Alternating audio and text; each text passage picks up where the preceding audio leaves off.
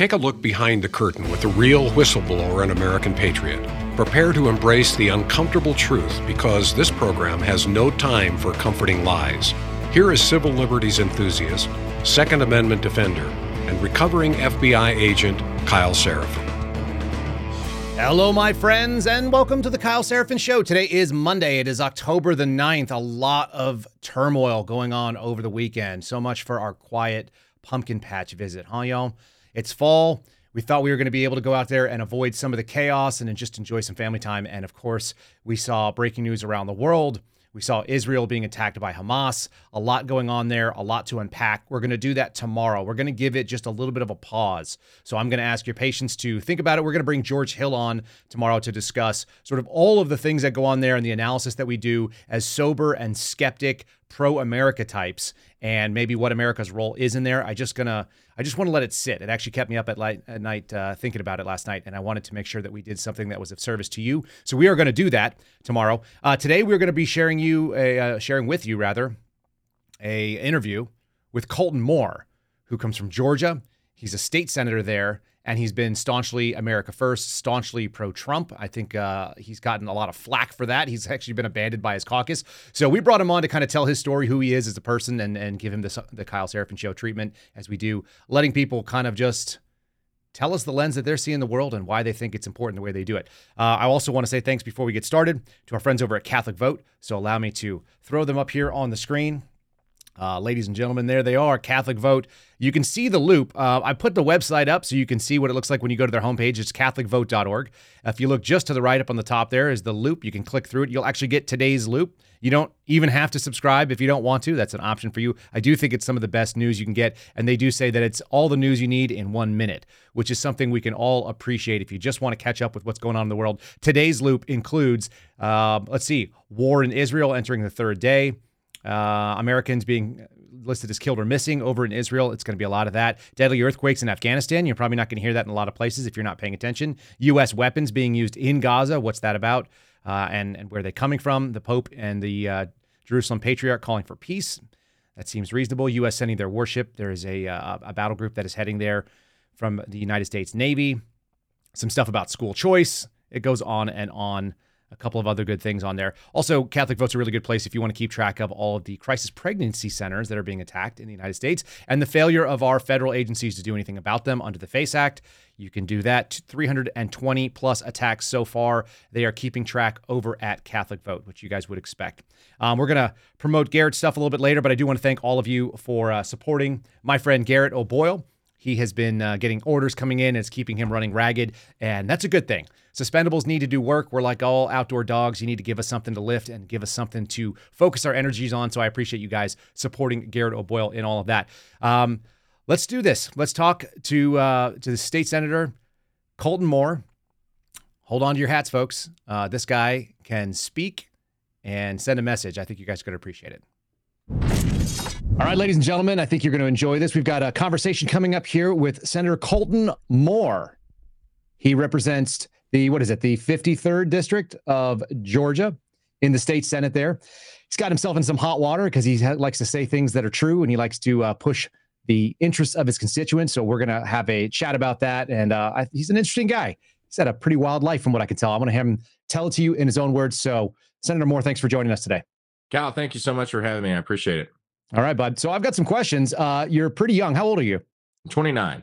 You're 29 years old, and you've lived about 4 lifetimes in that. Why don't you tell us about growing up in Georgia, and let's work forward with some of the things. I see you got like awards for being an auctioneer and driving trucks, and now you're working in politics. So I want to get there. Let's start from the beginning.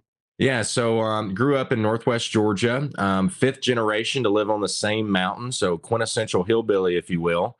Mm-hmm. That's where a lot of my spitfire comes from. If you're going to live for 5 generations as a family on the same mountain in North Georgia, you're going to be pretty steadfast in your beliefs and your principles. The way I look at it is generations have paid property taxes here, and they've protected their freedoms, and it's my role to continue to protect that. Growing up, my dad had a small trucking company. Hauled very, very different things from, Nestle's chocolate to cattle, from all the stockyards here in North Georgia, East Tennessee, out to the Midwest. That's kind of where learned about auctioneering. At a young age, was exposed to a lot of auctioneers, became infatuated with it. Became a dream job. I never dreamed I could have. It's allowed me to travel across the globe. I've done auctions in probably 5 different countries. Continue to do that. It's an interesting occupation for a politician. Auctioneers and politicians, they both talk fast and take people's money, some would say. So similar job description. Truck driving, grew up, got diesel fuel on me at a young age, and that stuff doesn't wash off very well. My dad still has an excavating company and, operate bulldozers and excavators when I'm not legislating or auctioneering. So that's kind of my story.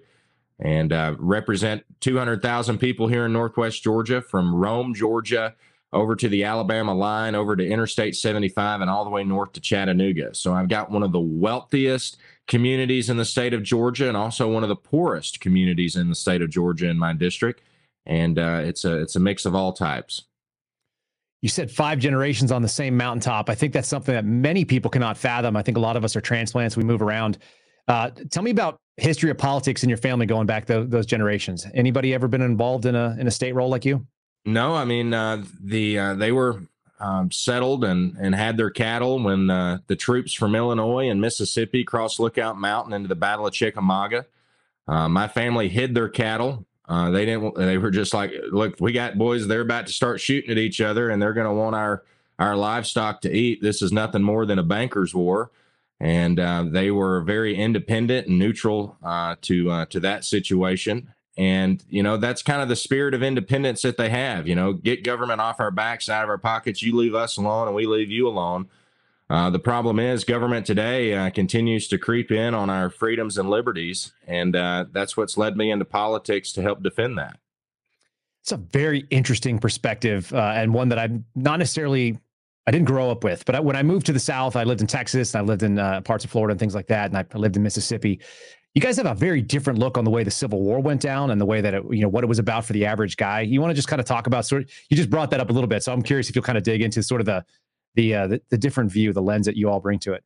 Yeah, so I mean, we're Southerners, obviously, but we're not plantation owners. We don't have any flat ground. We can't grow row crops.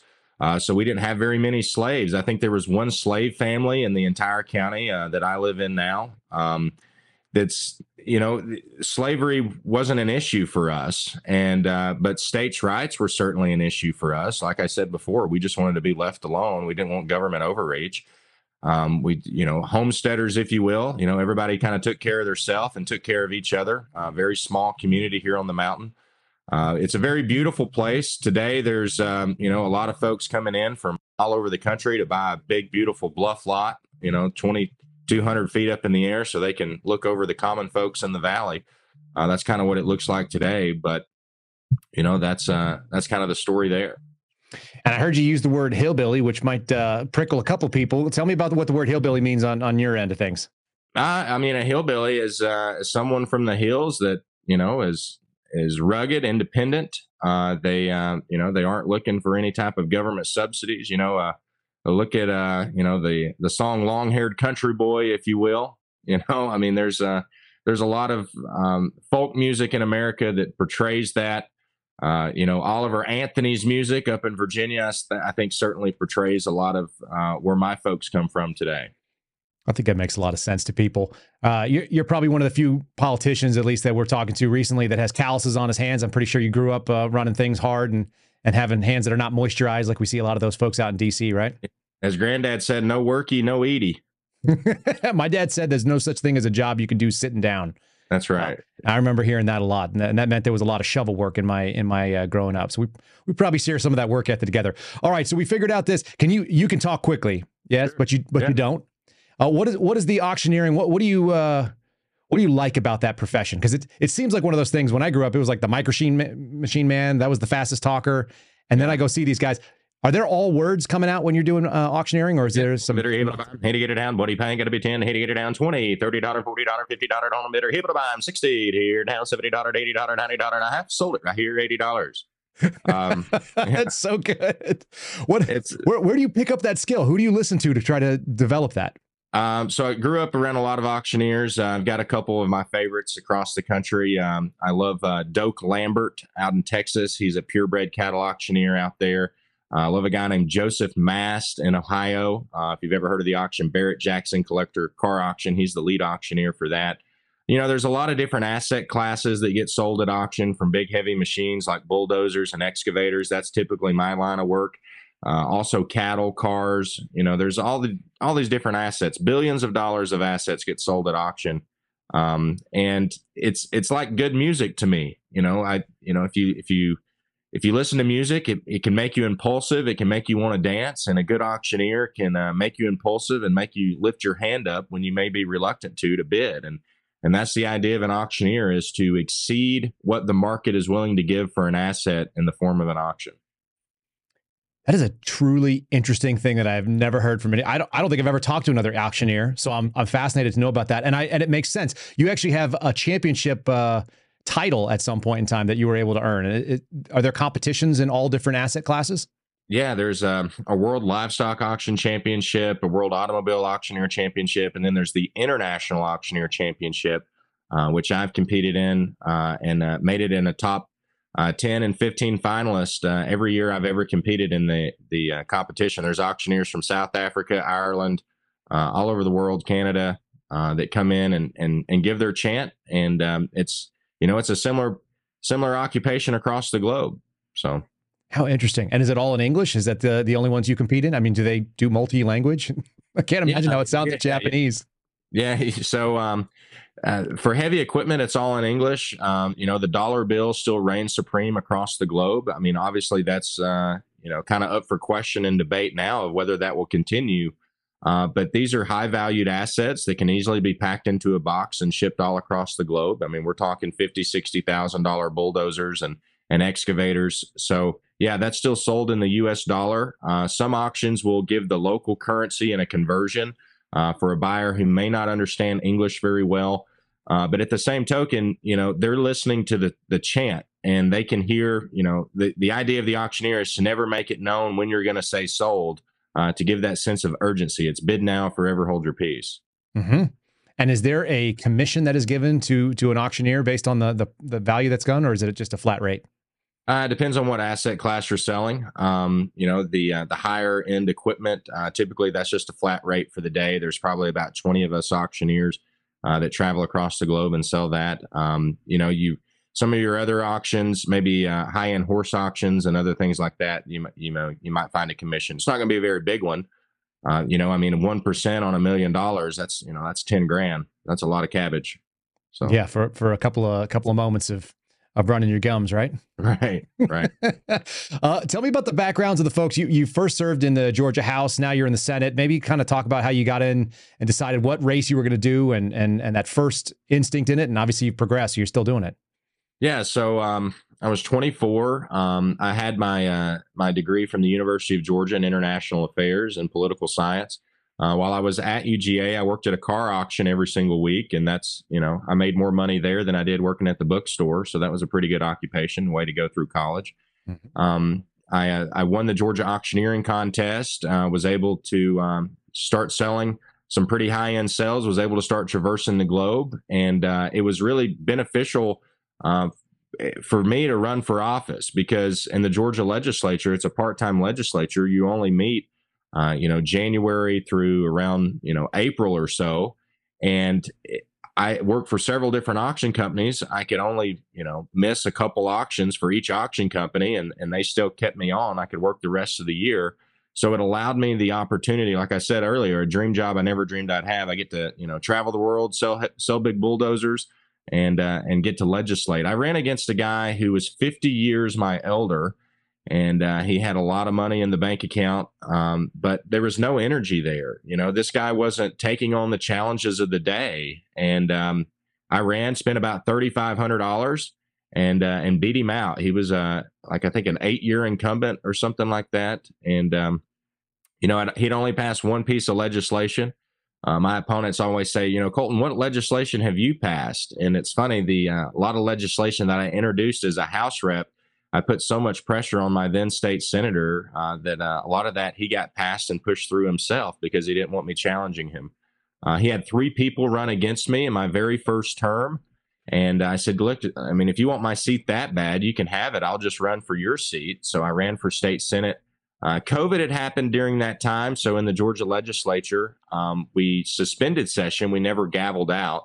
And that resulted in me not being legally allowed to raise money. So I spent about $20,000 of my own money against the senator's about $400,000 in PAC money and his big campaign coffers. It was the lowest score the senator had gotten in like his nearly 20 years in term. And I think he kind of saw the writing on the wall. The next election cycle comes up, and I said, this rhino has got to go. Somebody needs to run against him. The day that I sign up to run against him is the day that he resigns and decides he's no longer going to run after a 22-year stint. Yeah, that's impressive pressure you put on. So you just thrown out a couple of dollar amounts at people. And I think most of us who are not in politics, who sort of experience it either from the news or we just sort of don't know it all. State politics is an interesting game. You talked about $3,500 for your first campaign, $20,000 to get a state Senate seat. Also, there's big money. I lost on the $20,000. When I came back for the second run, I spent about $100,000 against about $300,000. Okay, so some of those are bigger dollars, but your initial buy-in, it sounds like, just to get into the House seat, $3,500. That's right. A thing people could actually raise.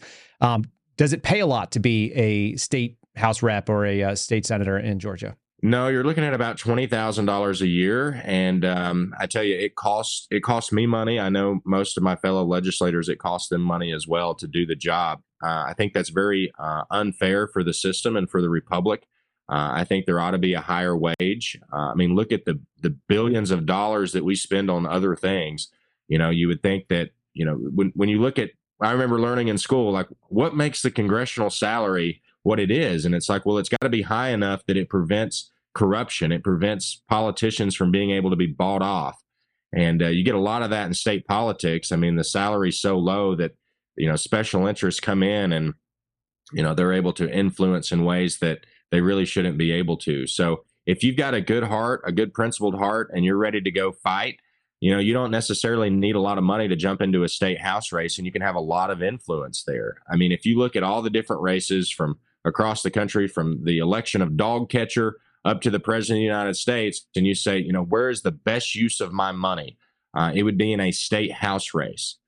State House, you're a lawmaker at that point.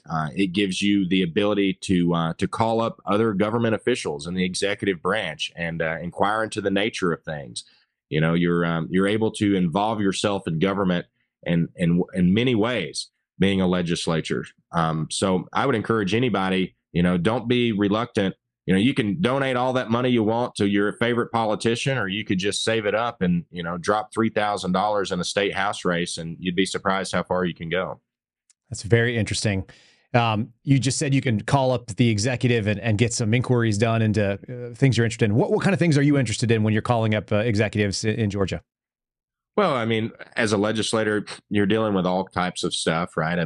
Just in the past week, we had an issue with school buses not going the full route. Apparently, there's been a pullback of spending in the school bus area. Some parents are upset that the school bus isn't coming down their road to pick up their kid. They're having to take them to the gas station or whatever to drop them off, and these parents are upset. So when you call up the school superintendent, that maybe opinions change a little bit. Obviously, as a legislator, you have a lot of other influence in other areas with the system. When it comes to the Department of Transportation, they're dependent on the legislature for funding. This is the beauty of the checks and balances of the American system of government. If the Department of Transportation isn't getting the right of ways cut, they're not getting the roads paved on time. You've got the ability to go and call those people up and start working out some solutions. There's that. There's also a bigger level of it, which is what I'm engaged in now, calling for a special session in the Georgia legislature, because the Georgia legislature inherently has subpoena power, has the ability to investigate other government officials. And we've got this lady named Fonnie Willis down in Atlanta, who is a Georgia official who is using my constituents' taxpayer money. She's using about $3.5 million of Georgia taxpayer money to take on political prisoners now. So you've got the former president, you've got 18 others. I mean, what were these individuals doing? Well, I mean, in my constituents' opinion, they were doing nothing more than expressing their First Amendment rights to question the integrity of an election, to petition, the results of an election, which they had every full right to do. That's what keeps, elections transparent and accountable. As a government knows that people can inquire into the nature of it. But now they've been treated like they're treasonous traitors, and they're facing the rest of their life in jail. Essentially, some of them are, and they're going to spend roughly $1 million to defend themselves. And I mean, I'm no rich man, but I tell you, if I had a spare $1 million, I would be trying to buy some bulldozers and some land in Montana with it, not spending it to defend my liberty against a rogue fascist DA in Atlanta. So that's where we as a legislature, we can't do anything when we're sitting here talking on the camera or we're out doing our jobs. We have to convene ourselves into a legislative session, and that's when we can get to work on investigating and providing oversight to rogue government officials like Fonnie Willis here in Georgia. I think a lot of people in my audience are going to be sympathetic to that idea, to that call for action. How's it being received in Georgia among your colleagues? Well, they're not very happy about it. They've ousted me from the majority caucus of the Senate, which it's kind of funny. It's I would consider myself now the only Republican in the Senate. I'm in Senate leadership still, so I'm still a chairman. The Committee on Assignments and the Lieutenant Governor, they're probably my only hope in maintaining that, obviously, but they're conservative. Our lieutenant governor in Georgia, he was also potentially going to be, Burt Jones is his name. He was going to be indicted, was going to be number 20. He was able to go to the judge and say, look, this district attorney was out raising campaign funds for my opponent. And the judge said to the district attorney, are you crazy to try to bring a charge against him like this? And these are racketeering RICO charges. I mean, this district attorney, she's given herself jurisdiction across the entire country, and has pulled Donald Trump and all these people together as if they're running a mafia scheme. I mean, one of the indicted is this woman who's a retired school teacher in Coffee County. She's looking at the election results. She's like the election superintendent, if you will, and she's getting 3 different counts of the vote. And she's like, I can't in good conscience submit this forward, and now she's facing upwards of the rest of her life in jail. I mean, some of these defendants have had to mortgage their houses just to make bond. I mean, for me, like, this is the front line of defending freedom right now. One of my fellow senators is also indicted on this. I've had senators who've called me up and they've said, Colton, please just leave us out of your ruckus right now. Like, if we say anything, we're considered co-conspirators ourselves. We might find ourselves in the judicial crosshairs. And, I had some choice French words for that senator. And I was just like, my goodness, like, you represent 200,000 people. Like, you're going to chill their voices and their representation. The president pro tem, his name's John Kennedy here in Georgia. When they were voting me out of the caucus, he says, Colton, we just have a fundamental disagreement. He said, you think we can take action now? He said, I'm telling you that we can't take action until after this case is adjudicated. And I told him, you need to take off your because he's an attorney. I was like, take off your litigator cap and put on your senator cap for a minute and recognize that you still represent 200,000 people, and you are their only hope in providing oversight against this district attorney and her rogue action. You've got the power to stop it now, but you're unwilling to do so. And, there's a lot of PACs. There's a lot of feuds between me and other senators right now. They've run to their local newspapers and said, oh, Colton's just a grifter. He's just out here trying to raise money. So that money that I had raised in the last month, I just started spending it in their district, launching out like 30,000 text messages in 2 senators' districts, reminding their constituents that it was their senator that is refusing to take action and is standing on the sidelines right now. There's been definitely a civil war of such within the Republican Party. And, I call myself now the Rhino Wrangler. Because they're not Republicans. They're just Republicans in name only. And they've taken that Republican title, but they're not standing up for the rule of law. They're not standing up for the Constitution. They said, Colton, we've got some rules here in the caucus that you may have broken. And I said, gentlemen, we all swore an oath to the supreme master rule, and that was the Constitution. It's got this thing in there called the First Amendment, and now we're not going to defend it. So for me, if you guys want to go your separate way, I'm going to continue to advocate and defend the rule of law and the Constitution on behalf of the people that I represent. Isn't it amazing how many people, I saw it in federal agencies, and it sounds like you're seeing the same thing in these state houses that are, they abdicate their responsibility. What is the fear that drives them that you're seeing? Like, what are they actually scared of? I think here in Georgia, it's a lot to do with our governor. Our governor has created this like Georgia First PAC. It's got millions and millions of dollars in it. And you've got this upper leadership of this ruling class in Georgia. And I think it goes both Democrats and Republicans. And it's, a telltale sign of what's really going on is when you see constituents who are burning the phones up of these senators and these state reps saying, please take action. And they're coming back to their constituents with excuses as to why they can't take action. Well, they're obviously more afraid of the big money at the top than they are their constituents down at the bottom. And, that's the sad part. That's the sad reality. That type of thing may have worked for these guys in the past 20, 30 years when we're kind of at a time of peace in our society. But right now, our freedoms are literally being snatched out from underneath us. And I have absolutely, no sympathy for anyone who's going to sit on the sidelines and allow Fani Willis to get by with what she's getting by with. Because, it's just like Nazi Germany, right? First they come after your enemies, but you don't care because they're your enemies. And I feel like that's kind of where our governor is right now. He's like, Donald Trump's an enemy, so let him go after Donald Trump. But for me, it's so much bigger than Donald Trump. It's about basic American freedoms, right? That I'm going to defend my cause regardless of who it is, whether you like Donald Trump or not. But then, after they come after your enemies, they come after your friends. But you saw what they did to your enemies, so you're reluctant to defend your friends. And that's exactly where the Georgia Senate is right now with this Rhino caucus. They're like, my gosh, like we got a fellow senator here that's being indicted, but we're reluctant to defend him because we don't want to find ourselves in judicial crosshairs like I talked about earlier. But what happens when they come after your enemies and your friends? They come after you, and at that point, there's no one left to speak for you. Yeah, well, if senators are on the menu, then they know that they got something to be scared of, and they have two choices. They could stand up early, or they could just let it steamroll. We talk about it on this show that you cannot comply your way out of tyranny. It's very interesting. Will you talk about some of the dynamics that go on in the state of Georgia? I think Georgia is an interesting place in many ways. There's clearly a divide between urban and rural, and maybe you can kind of talk about how a state that has always been thought of as red, at least in my lifetime, how it kind of has that purplish hue to it now, particularly in the urban areas. Yeah, I think there's kind of 2 points to that.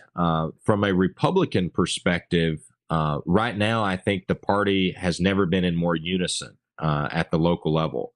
So like the DeKalb County, Fulton County, Cobb County, those metropolis areas in and around Atlanta, their GOPs are putting out statements right now in support of me, just the same as those rural South Georgia counties, just the same as the North Georgia counties. So for the first time in my lifetime, and I've been studying politics for a while, that I can tell that all of these GOPs, they're all singing the same tune.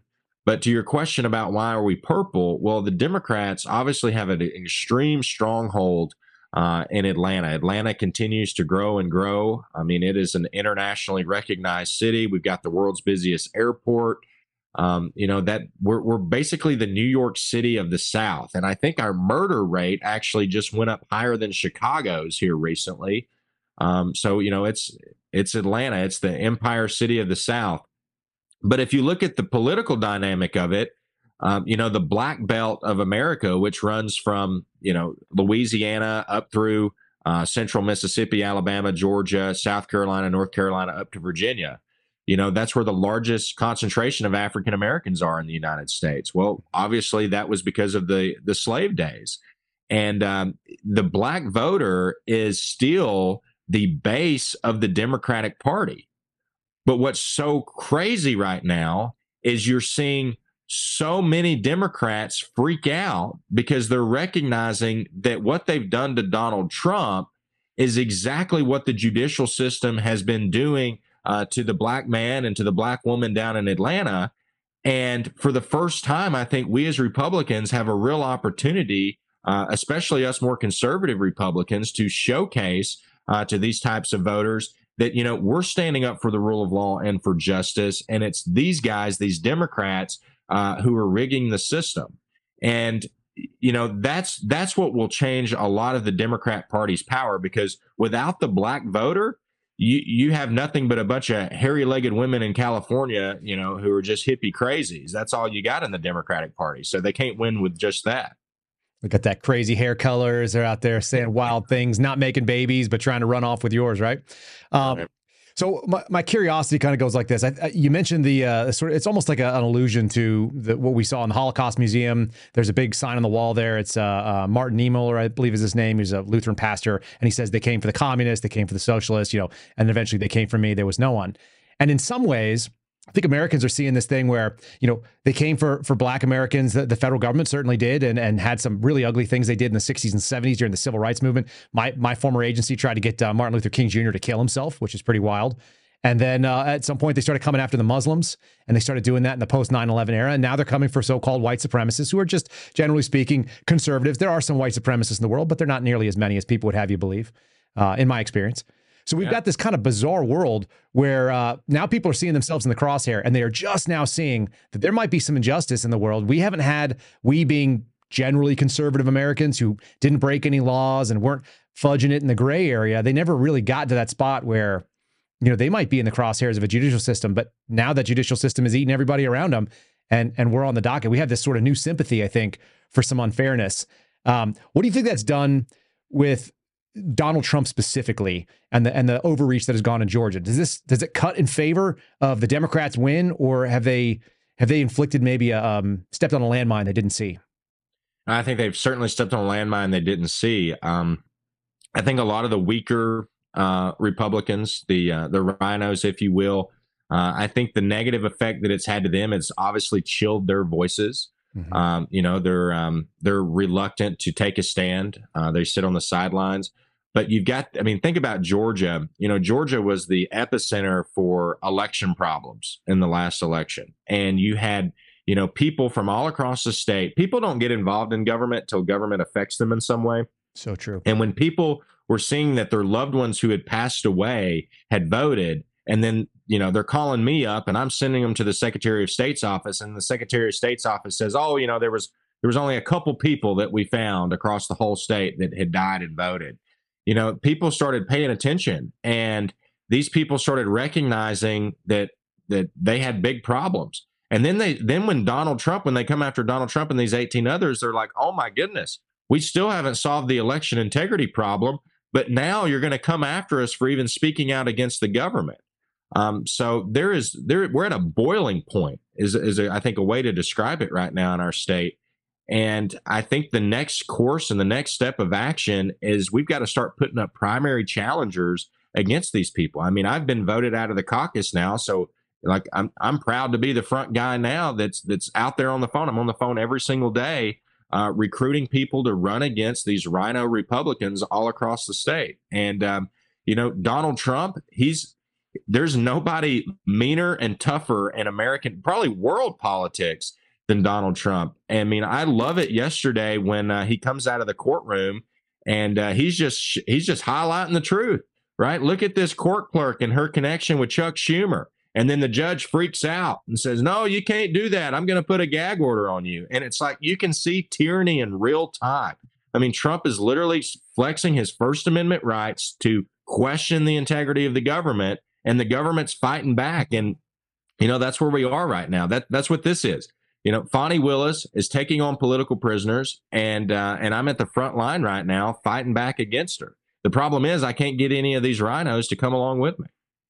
Yeah, the old joke used to be that if the government was really doing the thing that you say, then would they let you speak about it? And the answer now is they're not letting you speak about it. It kind of goes the other way. It kind of lets you know that might be what the game is, right? Right. Absolutely. It's becoming very, very obvious. The media is having a hard time explaining this type of thing now to folks because they're in so deep themselves in the lie and the propaganda that, you know, Trump's polls just continue to go up and up. I mean, that's what I tell some of these fellow senators. I'm like, whether you like Donald Trump or not, I mean, can you not tell the situation that's going on and how that is making his poll numbers go up and up? People, your constituents, are recognizing that there's a problem. And now Trump's got the ultimate victimhood status. They're going to be voting for him when they normally would not. So, you know, you would think some of these guys would be just slightly politically savvy enough to say, oh, I'm going to get on board for that reason alone. You would think that. I said something early on that if they indicted him, and this was post Mar-a-Lago, pre-indictment, that if they did, they basically locked up the nomination for him. There's no question in my mind that was going to be the case. I said it on record, and I'm confident it'll go forward that way because people don't like seeing someone getting screwed by the man, and the man is whatever this government tyranny is, right? I mean, it's so obvious to us.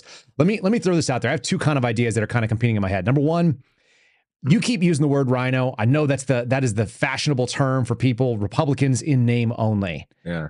For me, I don't see any difference between what we call a rhino in common parlance and what the actual Republican Party is about in reality, because it seems like they're the dominant force within the Republicans. You can call them neocons, you can call them whatever you want, but they seem to be the real Republicans. You're kind of the outlier. Maybe you're not the real Republican because the real Republican just gives into corporate interests and does whatever the hell it is they're doing right now. Lose slowly. Those are corporatist rhinos. Yeah. So the second thing is this. I keep saying this to people, and nobody really debates it real hard, but maybe you have a different perspective. The Republican Party seems to be the party that wants to lose more slowly, and the Democrats always try to win.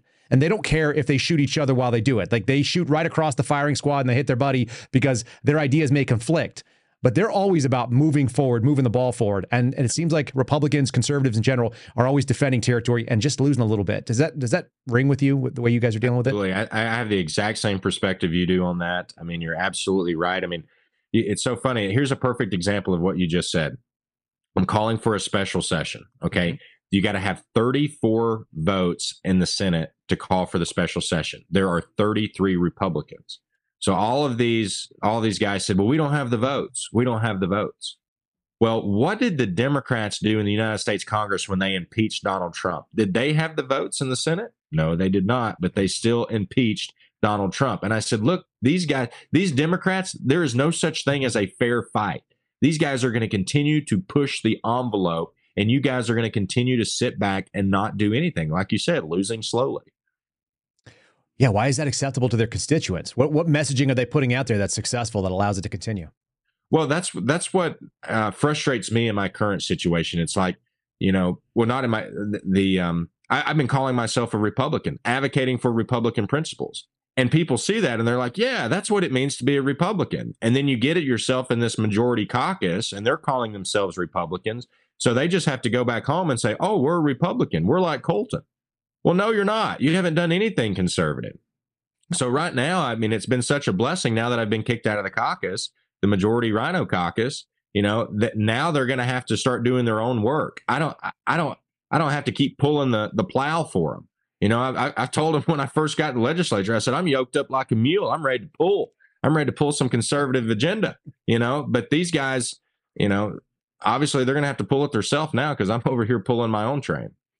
You know what's so funny about doing this job, and I didn't mean to do this job. I thought I was going to be a criminal investigator, but one of the fun things I get to do is I get to talk to somebody that we've never met before. You and I have never sat down. I know we'd have a good beer together and we'd have a fun conversation. Probably would get colorful language and people around us would tell us to pipe down. But I just find these commonalities that exist. And there's certain types of people that piss off people around them because they do the right thing. It's really uncomfortable. And all my buddies, that's what this badge means. This is our suspendables badge. It says the FBI is under duress. The S is for suspendable. It means you're willing to lose your job over doing the right thing. And you got kicked out of your caucus, and all they did was unleash you. They just unhitched you from all the garbage they were doing, and they let you just run free. I mean, did they create their own worst enemy? Well, I mean, I told the lieutenant governor, I said, my old truck was just out of fuel. I said, I'd been calling for a special session for a month. I couldn't get one of these rhinos to sign on. I said, and it was like Senate leadership just pulls up and they just fill my truck back up with fuel, and I am launching back out on the highway. That's about the size of it. So they took you from one guy yelling in a room full of a bunch of people that were talking. They pushed you outside in the hallway, and nobody's talking in the hallway. It's just your voice. Yeah. Yeah, they handed me the microphone, no doubt. That's something interesting. What about your Democrat colleagues? Is there anybody there that's willing to reach across the aisle and say, hey, they might come for us one day too? I think there are a few. I've got a lot of close friends that, ultimately a lot of these Democrats, they come from a very liberal and libertarian, the lib part. A lot of them believe in freedom. They're just not really good at advocating for it on the floor. I've got a close relationship with a few of those people. What's mind-boggling to me is we've got someone like Misha Maynor. Okay, Misha Maynor was a state rep down in Atlanta. Okay, she was a Democrat. About 3 weeks before I start calling for a special session, she jumps from the Democratic Party over to the Republican Party, and she's got a very strong testimony against Fani Willis and some of this corrupt action in the judicial system. I mean, people down in Atlanta are kind of waking up to the fact that they're like, look, like our murder rate is comparable to Chicago. My neighbor's getting robbed over here, but meanwhile, none of these crimes are getting solved. But you potentially have innocent people sitting in the Fulton County Jail dying of bed bugs because they don't have enough time to get them into the courtroom and provide justice to either the victims or themselves if they're innocent. But meanwhile, this district attorney is taking on political prisoners and got this whole political agenda going on. So we've literally had Democrats in metropolitan Atlanta switch over and become Republicans, and we're not putting enough pressure on. That's what's so mind-boggling to me. It's like, why aren't all these Republicans standing up, fighting right now for freedom and putting the pressure on the Democrats? Because I think we would push some Democrats over to our side. I mean, because their constituents are upset. They're tired of their neighbors getting robbed. I mean, that makes a lot of sense. So I got a couple of years on you. I remember growing up when the difference between being on the political left and the political right was how you wanted to spend the money and how much you wanted to grab. It had nothing to do with whether you were calling the other team evil. And that's kind of where we've landed today. That's in your lifetime. You've seen it probably in your lifetime in politics, where if you're on the political left, you're literally calling people on your side and my side evil. And we look over at them and we think you're either stupid or evil too, because some of these things are absolutely insane. I can't imagine getting behind these policies. So we have this impasse. They don't even want to defend free speech. That used to be a universal American idea, free speech. It's like, right. I may not agree with you, but I would defend your right to say whatever you say, to the death. And we don't have that going on anymore. Now we want to put them in jail for it. I mean, look at Kamala Harris. Like the last couple times she's ended up. I have a hard time looking at Kamala Harris, period. Let's just be real. But okay. Carry on. Look at the backdrop behind her. The backdrop behind her is fighting for freedom. And it's like, that's the agenda. That's the propaganda that she's putting out to her people on the left. And it's like, you're literally taking away our freedom. Why are you suggesting behind you that you're fighting for freedom? So when I say that a lot of these Democrats, especially in Georgia, I mean, when I had my press conference at the Capitol, I had Alveda King show up. I had Bruce Lavelle. I mean, these are Black leaders in Atlanta who were there in the civil rights movement, who recognize how our freedom is being taken away right now. And they're some of the biggest allies to what's going on and my push to defend freedom. So, these people, especially, there's a lot of great Christian Black voters in Atlanta who they're not happy with these crazy books in their school system. They're not happy about kids getting sex changes. These are things that the left is just, all those purple-haired crazy people out in Seattle and San Francisco, they may believe that stuff, but folks in Atlanta don't necessarily believe it.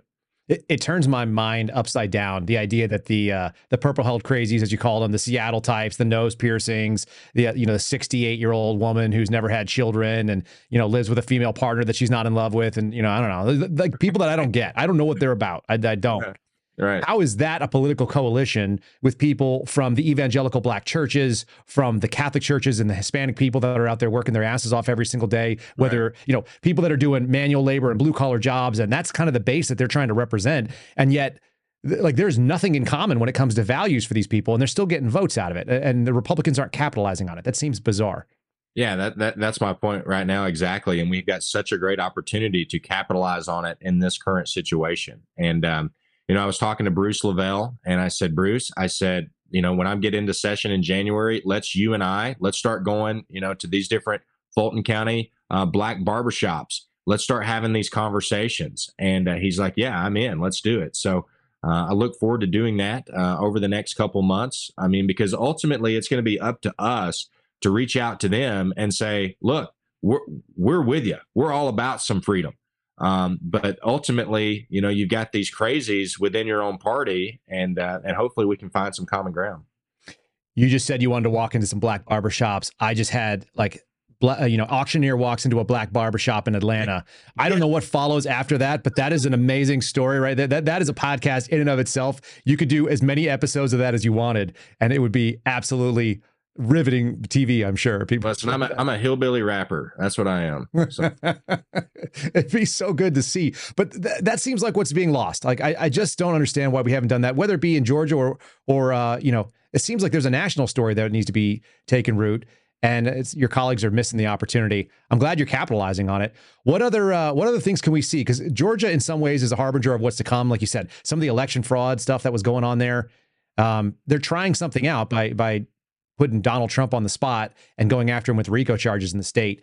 Is there a legislative solution, getting rid of some of these laws, or tightening them up, or making them, state contingent? How would you even handle something like that? Yeah, I mean, there's a bit of a debate that I'm having with several constitutional attorneys right now about potentially coming into the legislature and redrafting the RICO charges to basically, push out this type of action into the future, but also make it retroactive. And some people might say, well, you can't make a law and retroactive, just because these people have been charged with it. But the other argument is saying, if we made it illegal to name your child Kyle, and all of a sudden, we're going to retroactively go back against Kyle's mom and try to charge her. Well, yeah, you could never do that. You could never retroactively make a law and then go back and create a defendant prior to the law being made. But the argument can be made that you could change the law, especially with this current situation going on, in an effort to defend a defendant. So that's one option we're still working through, talking with a lot of attorneys on how to set that up exactly, because wouldn't that be something if we could make that work, and then you force that type of vote in the legislature, and then literally these people are essentially voting on whether or not to pardon Donald Trump and these 18 people, and then the other common options that we have right now is it only takes a simple majority to defund Fani Willis. What would Fani Willis do if she lost $3.5 million and, my constituents' taxpayer money for this type of political mess? What would the citizens of Fulton County do? The citizens of Fulton County are like, look, now our taxes are going to go up. We still haven't had anybody solve the murder next door. We still haven't had anybody solve the robbery on the other side of the house. Why would they want to put up more money to take on political prisoners? So I don't think we as Georgians should be subsidizing this type of behavior. I mean, I think she is a clear domestic threat to the Constitution. And, the other thing is we got to use our inherent subpoena power to investigate her. Why was the indictment put out, hours before the grand jury ever concluded? Well, what good's the grand jury? Why'd you even have the grand jury if you're just going to have the indictment come out before they even make a conclusion? Right. There's a lot of things to inquire into the nature of with her, especially what coordination does she have with the Department of Justice? Oof. In a sense, like, what's the great RICO? Is it the Department of Justice and Fani and everyone else working together to target Donald Trump? That's kind of what it's looking like. It certainly does. It's so interesting. And something you just said triggered a thought, and I hadn't thought of it this way, because you talk about retroactively applying a law. Generally speaking, the sort of ex post facto is I think that's what they call it in the legal terms, where you can't criminalize something and go back. So my mom is not going to get charged for naming me Kyle when you outlaw the name Kyle. That can't be done. But taking the teeth out of a law that has already been there, that people do this with things like decriminalizing marijuana, applying it backwards against sentencing of people that have done nonviolent drug offenses. This actually does have kind of a reputation all around the country. State legislatures have been doing this. Be very interesting to see if you could cut out, but then do you lose something important about the RICO statute where you cut the teeth out of it? I guess in a weaponized way, there's nothing wrong with that. What ability do you have to line item veto? If your special session were to go through and people were to actually, come together and vote against you? Is it Fanny or is it Fani? Do we know? Her name's Fani, but she's showing her fanny. Roger. I can track that. Okay. So Fani's out there doing this. Can you line item veto specific amounts of money to specific investigations, or how detailed can you get with your budget defunding? So basically, the way it works in Georgia is all the money goes to this thing called the Prosecutorial Council, and then they dish out the money to the different district attorneys. So the way the language in the letter of the law would work is we would say, here's your money, Prosecutorial Council. You distribute it like you've normally been distributing it, but it will be against the law for you to dish out any of this money to the Fulton County District Attorney's office. So then she's going to be dependent. Some would make the constitutional argument that since she is a state official, we have to give her something, which that's fine. Give her $1.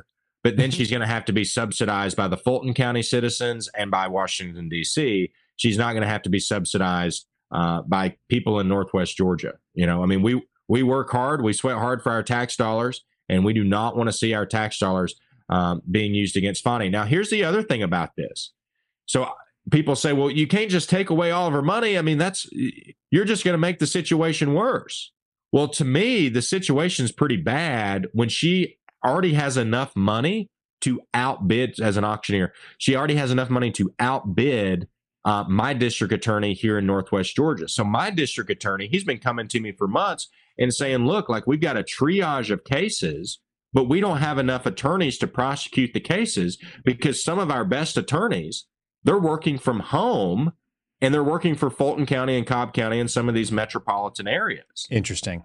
So it's like we don't even have the money to prosecute our own cases and provide justice to Northwest Georgians.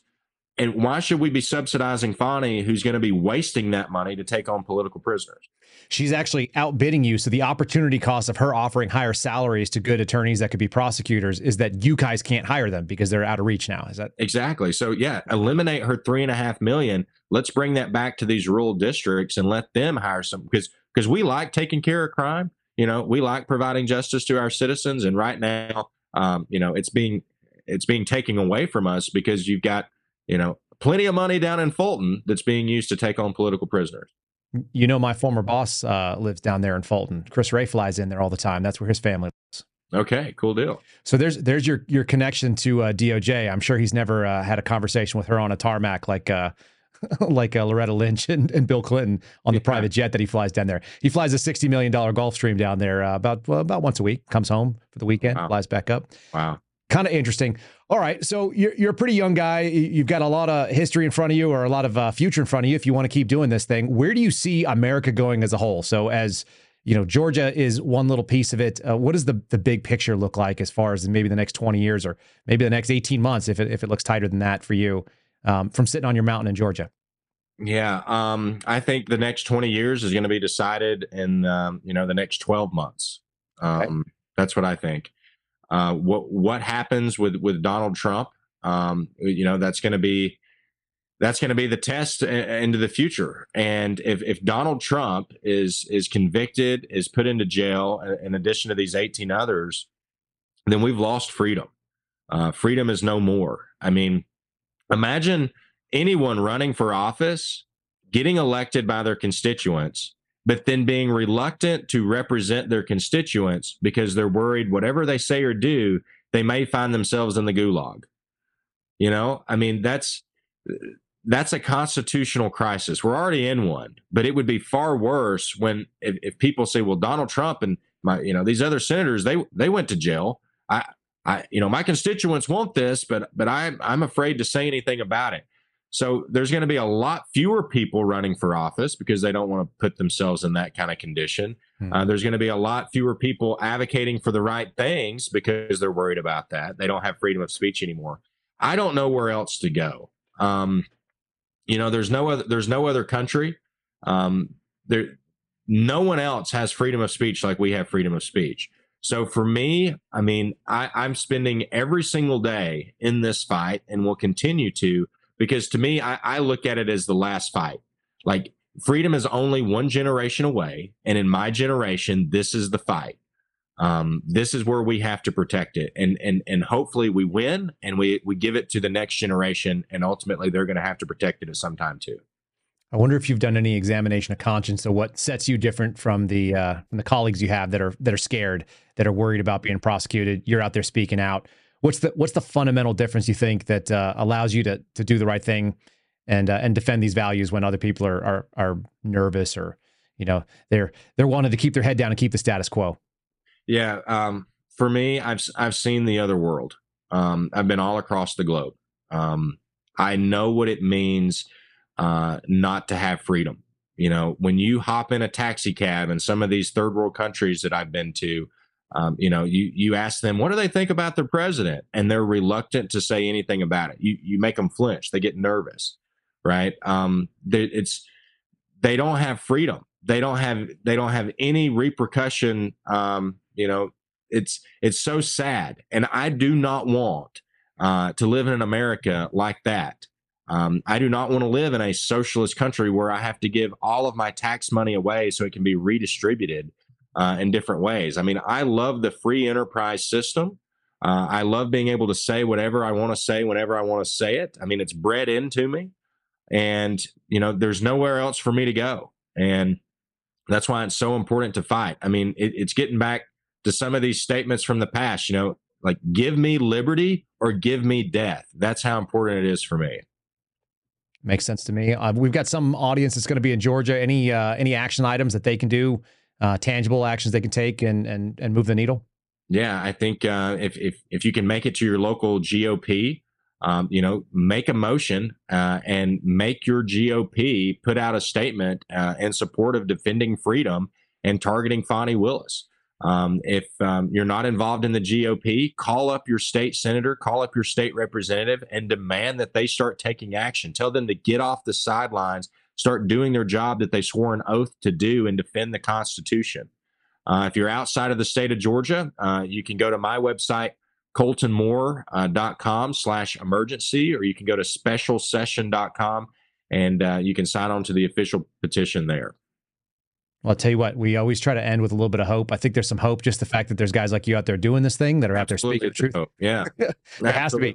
And we got to use that First Amendment so we don't end up with the Second Amendment, which I think is what some of us instinctively know, those of us who have seen what violence looks like too. That's right. Well, thank you so much for having me. I really appreciate you and your fight. Yeah, no, I appreciate you coming on and speaking to us. I hope you come back and give us updates. And if you have any victories or we can push any messages, we'd be happy to do that. I think people they're looking for voices. They're looking for people to stand behind. Nobody wants to be the first guy through the door, but if you're going to be that guy, it's nice to have someone behind you for sure.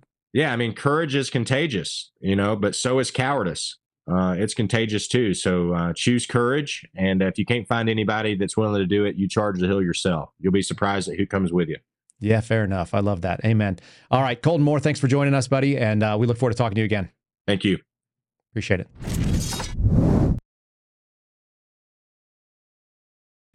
I got on mute. There it is, y'all. Courage is contagious, but so is cowardice. So you heard what it's about. I hope you guys enjoyed that. I really enjoyed talking to Colton. He's a good guy. Steve Friend ran into him the other day and said he's about 7 feet tall, which is also pretty awesome. Just a good voice for sanity, and nice to see that some people are being represented in Georgia by someone like that. Before we wrap up today's show, I want to say thanks to my buddy over at the-suspendables.com. There it is. Let's pull this up. This is our merch store. This is supporting Garrett O'Boyle. Like I said, you guys are keeping him running ragged. He's getting orders in all day long, and I hope you guys will consider putting in a purchase there. I did something kind of special with him this weekend. We're sitting out there. If you guys follow me on Twitter or on True Social, you saw I was drinking a cup of coffee and watching the cold air come in, and wearing my shirts and repping it to the neighborhood. I told Garrett what we need is a bundle that some people might want.